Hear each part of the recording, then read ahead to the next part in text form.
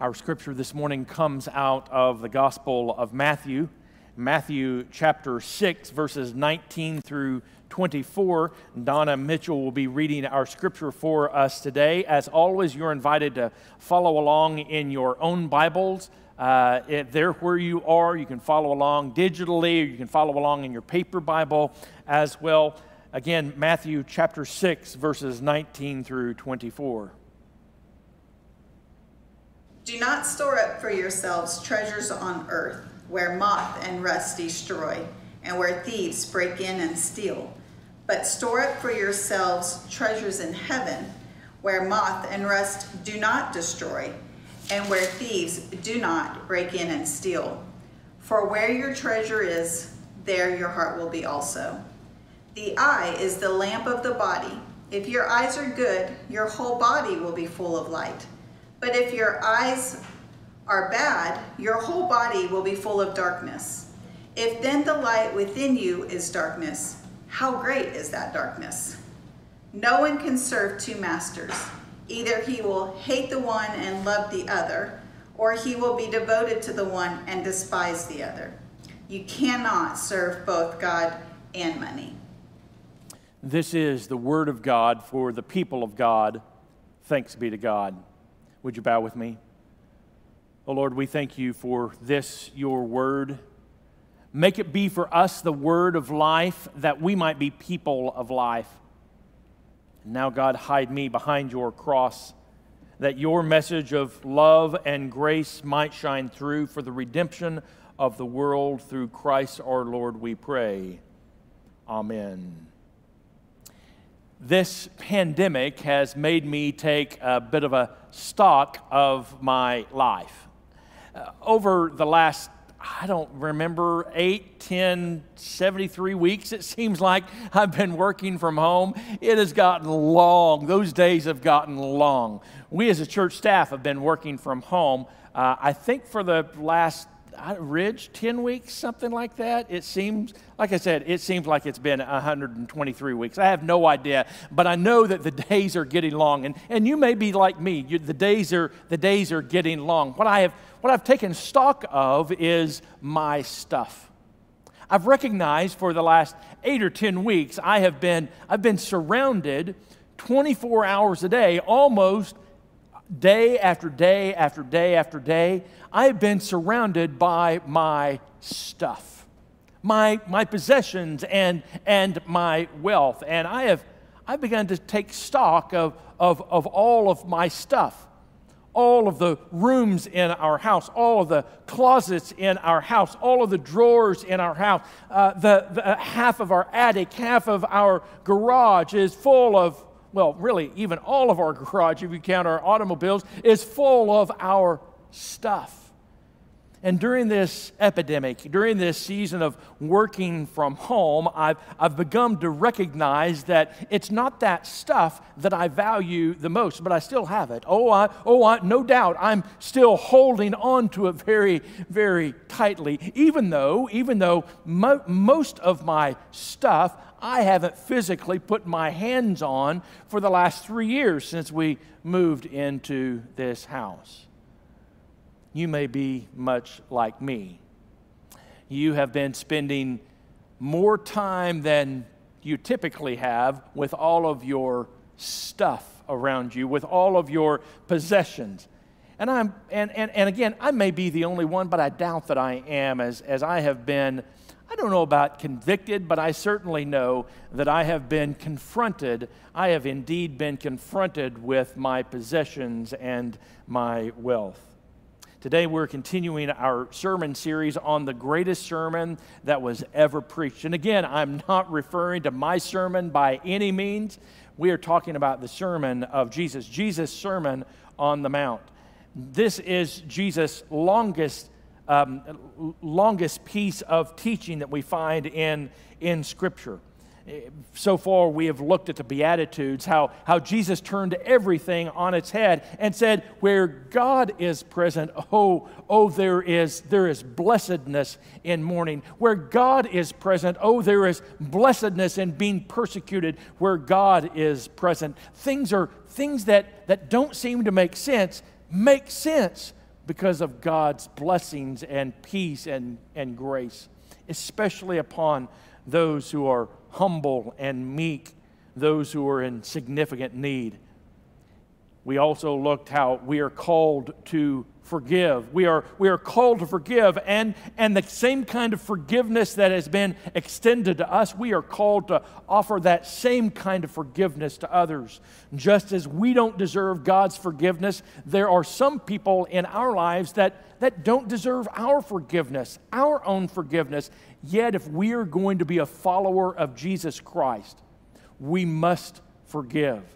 Forgiveness is not an option for a follower of Jesus Christ. And then finally, last week, we saw how we are called to take our word seriously. We are called to be people of our word. We are called to be people that speak truth, And today we are taking a look on this passage of Scripture about material urges. Again now, so let me set the stage here just a bit. This sermon of Jesus was primarily preached to his disciples and then the crowd that had followed him around. For much of the sermon, he is talking about the kingdom of God and what the kingdom of God would look like and does look like. Some of it is a current reality, but there's also an aspect of this Sermon on the Mount that is, again, not just a current reality, but also looking forward to a future in which these things will take place. It's not only a sermon about how things are now, it's also a sermon about things how ought to be, and it's also an aspirational sermon. These are ways that they ought to be, and in some sense, these are things that will be this way whenever that day comes and God finally has full reign over this earth. And so here, Jesus turns his attention as he has just been talking. He has just been talking about in the previous chapter. He has been talking about the Pharisees and what the Pharisees are like, and now he's beginning to talk about what his followers now are supposed to be like. He has just finished a lengthy teaching on prayer, especially the Lord's Prayer. Previous to that, he had been talking about how to give to the needy, and now he turns his attention here to our material urges. I've preached on this passage of Scripture, I would guess, at least a dozen times in my 23 years of being a pastor. In fact, here at Oklahoma City First Church, I know for certain I have preached on this passage at least 3 times. What I have found is that Western Christians struggle with this passage of Scripture and Scriptures like it, dealing with material wealth and possessions. We struggle with these teachings of Jesus more than any other teachings of Jesus. We personally struggle with them more. Now, I mean, we may struggle sometimes in our prayer life. We may struggle sometimes with issues of lust or issues of being truthful to our word. We may struggle at times with forgiveness as well. But I have found that this issue of material possessions and wealth, it's what we struggle with the most. It's why I've preached on this particular passage of Scripture more than any other passage in all of my ministry. I also believe this is the issue that is leading to the downfall of Western Christianity. It is not our theological differences with one another. It is not this great divide that we have between traditionalists and progressives. It is not even the great divide that we have between any of our social issues of our day. The downfall of Christianity in the West, at least up until this point, has been our use, or may I better say, our misuse of our money and our possessions. Even in the United Methodist Church, it has been our downfall. When we when we shifted as a movement into a bureaucratic institution, as we moved from a movement that was caring for the poor, that was among the poor, and that was a movement primarily made up of the poor, and we began to grow here in the United States, and we became a major force here in the United States. In fact, one of our early presidents said there are really three parties here in the United States. There are the Democrats, there are the Republicans, and there are the Methodists. That was how powerful this movement had become. And with that power came great wealth as well. And the way that we have abused and misused not only our power as a movement and as a denomination and as an institution, but also the way that we have abused our wealth as an institution and as a denomination has absolutely been sinful, and it absolutely has led to where we are today, teetering on the edge as a movement. Jesus knew that this temptation to abuse our wealth and possessions, to misuse our wealth and possessions, was the greatest temptation that his followers would ever face. It's why he talked about money and possessions more than he talked about anything else. Now, certainly we know what Jesus said about hypocrites of his day, the hypocritical religious leaders of his day. We know what Jesus said about that, but we must recognize that hypocrisy and greed go hand in hand. Where there is hypocrisy, there is always greed. It's been that way from the very beginning. You can turn with me to the book of 1 Samuel chapter 2.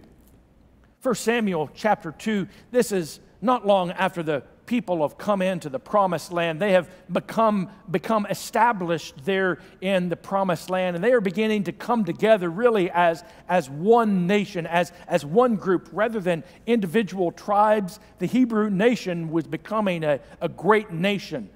And here we have this great high priest Eli, and Eli was incredibly faithful. He abided by the commands of the Lord. He abided by the commands that we find in Leviticus and Deuteronomy. He was sure to lead all of this great nation, this Hebrew nation, in the ways of the Lord. But then in the second half of chapter 2, we are told of Eli's worthless sons. Hear these words here, the description out of 1 Samuel chapter 2, beginning at verse 12. Now the sons of Eli were worthless men. They did not know the Lord. The custom of the priests with the people was that when any man offered sacrifice, the priest's servant would come while the meat was boiling with a three-pronged fork in his hand, and he would thrust it into the pan or the kettle or cauldron or pot. All that the fork brought up, the priest would take for himself. And it goes on with further descriptions of what Eli's sons were doing. You see, the Lord had told the people that all that they brought for an offering was to be an offering before the Lord. Oh, but Eli's sons, they wouldn't allow that. All of this meat, they thought, was going to waste. It's going to the Lord when we could be using them. Oh, the hypocrisy of it all. And that hypocrisy was followed by greed. Oh, this isn't the Lord. This is intended for the priests. Miraculously, God will give our portion, as they stuck a three-pronged fork. And I'm guessing it wasn't just a small three-pronged fork. I'm picturing more of a pitchfork-sized fork as they thrust that down into the cauldron and kettle and picked out all that they wanted. It began the very beginning.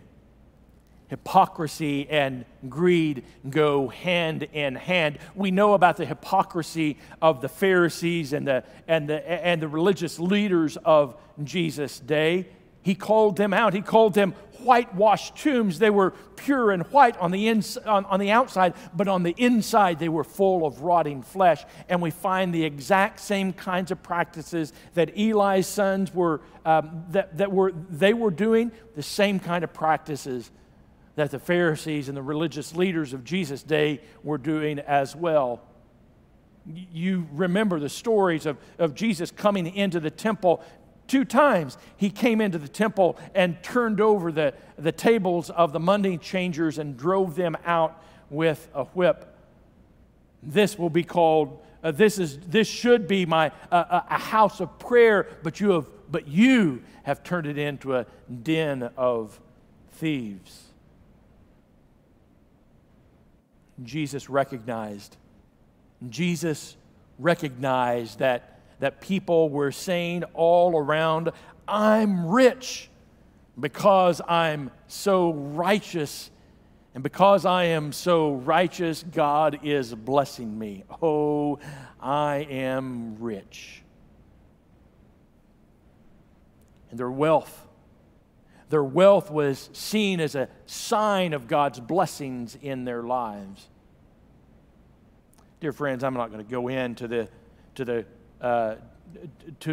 the great American dream, thinking that we too believe that if we're wealthy and successful, obviously God has blessed us, and God has blessed us because we're so much smarter than everyone else. We work so much harder than everyone else, and we're just better than everyone else.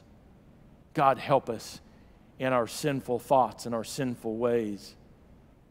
But Jesus says something different. Do not lay up for yourselves treasures on earth, where moth and rust will destroy, where thieves break in and steal, but lay up for yourselves treasures in heaven, where neither moth nor dust or rust destroys, and where thieves do not break in and steal. For where your treasure is, there your heart will be also. We have a number of choices in this teaching of Jesus. We have a number of choices in this teaching of Jesus. We can store up treasures in heaven or treasures on earth. We can live in lightness, or we can live in darkness. We can serve God, or we can serve money. The choice is very clear. His words are very powerful. You know, it'd be way easier if Jesus would have just simply said, here's what you have to do. Give 50% of everything in your bank account, in your checking account, in your retirement funds, and everything in your house. Give 50% of that away. Within 2 years, you're good, then you go on about your way. No, Jesus doesn't. He doesn't quite give us that kind of command. He just simply says, store up for yourselves treasures in heaven. Live in light. Serve God.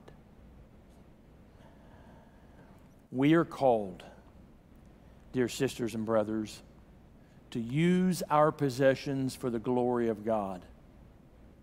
Whatever we have, whatever kind of possessions we have, whatever kinds of stuff we have gathered around us, there is where they're in our home, social distancing from one another, working from home. As we look all around our house this week, and we think that we are surrounded by all of our stuff, I would challenge you to begin to ask yourself, how then can we use that stuff for the glory of God? How can we use our possessions? How can we use our wealth for the glory of God? Already in Sunday school this morning, I heard Dan talk about how he was driving down the road and he saw a church that was open, and they were giving food out to those who were in deep need. Dan pulled over alongside the road, and he took out his wallet and he gave him some money. He admitted that it wasn't a whole lot, but I think this is a great example of using our possessions, using our wealth for the glory of God, not for our own benefits, not storing up treasures here on earth, not living in darkness, not serving our money, but instead storing up treasures in heaven, not amassing our wealth, but instead using our wealth and possessions for the glory of God, not living in darkness in this dark and lonely and fearful world, but being a source of light. We're called to be salt and light in our world. And then finally, not serving our money, but empowering our money to serve God. I suspect this week, as you are given opportunities to reach out to our community, to reach out to those in need, especially at the Exodus House in Oklahoma City and the new ministry that we're being involved with, as you too are driving down the road and you see those in need, as you see ministries beginning to form and take shape, I suspect that God is going to be speaking directly into your hearts, calling you to live in lightness, to store up treasures in heaven, to serve God and God alone. Would you bow with me? Oh Lord, we thank you for those things that you have entrusted to us, those possessions, our stuff, our wealth. Some of us here at First Church have had an opportunity to amass a large amount of wealth and possessions and stuff. And we thank you for those gifts. But you have given those gifts to us not for our own good and for our own benefit, but instead so that we can use them for you and your kingdom, for the good of others. Lord, today indeed help us to be good stewards. Help us to take to heart those words of Jesus, to not store up our treasures on earth, but instead in heaven, to not walk in darkness, but to walk in lightness. Indeed, not to serve our money, but to serve you with our money. Oh Lord, call us to action. Call us to follow you, to serve you and you alone. In the name of the Father, and of the Son, and of the Holy Spirit. Amen.